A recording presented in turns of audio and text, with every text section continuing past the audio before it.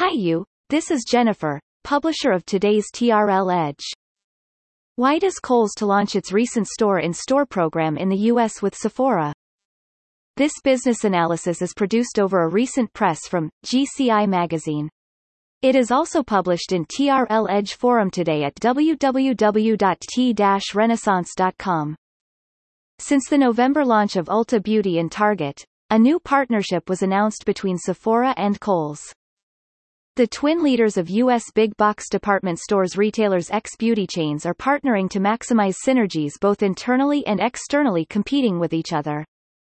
Considering the challenges big box retailers have faced this past year that require significant investments, both Target and Kohl's announced their 3- to 5-year investment plan in technology, in-store innovation, private brands, fulfillment, logistics experiences and services, and more.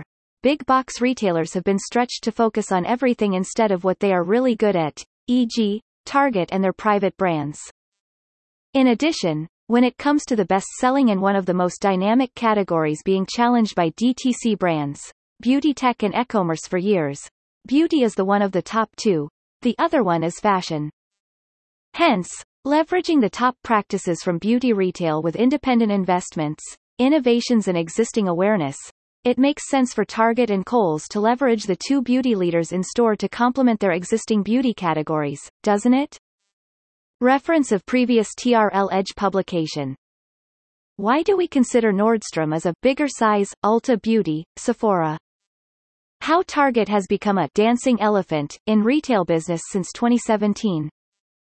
What can physical stores, dominated retailers learn from Target regarding back to growth? Why Sephora's smart retail and omni-channel practices has been a revolution in China. Here comes more analysis in TRL Edge forum upon the same topic on the April 29, 2021. Sephora has been one of the most active all-channels beauty retailers worldwide from US, Europe to China. Strangely, it has no operations in the UK. Actually, besides its innovations in the US market, just like its recent store-in-store innovation with Kohl's to max synergies to each other, it has been also established and thriving in China in the past 15 years plus since the mid-2000s, after LVMH bought the business from L'Oréal since 1997. Till now it has approximately 300 stores in mainland China and has been leading the global brand's merchandising, omni-channel innovations, beauty tech, etc. in one of the most dynamic category business in the fast-changing market.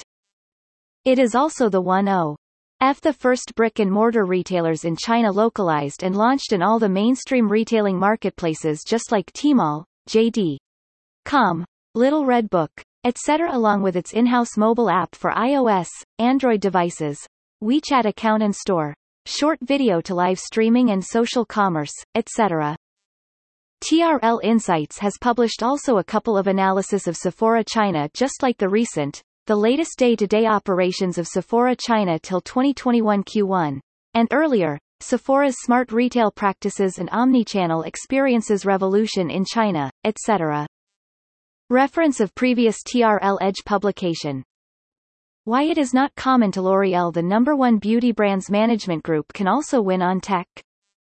Why did LVMH, L'Oréal groups invest in one social selling platform together?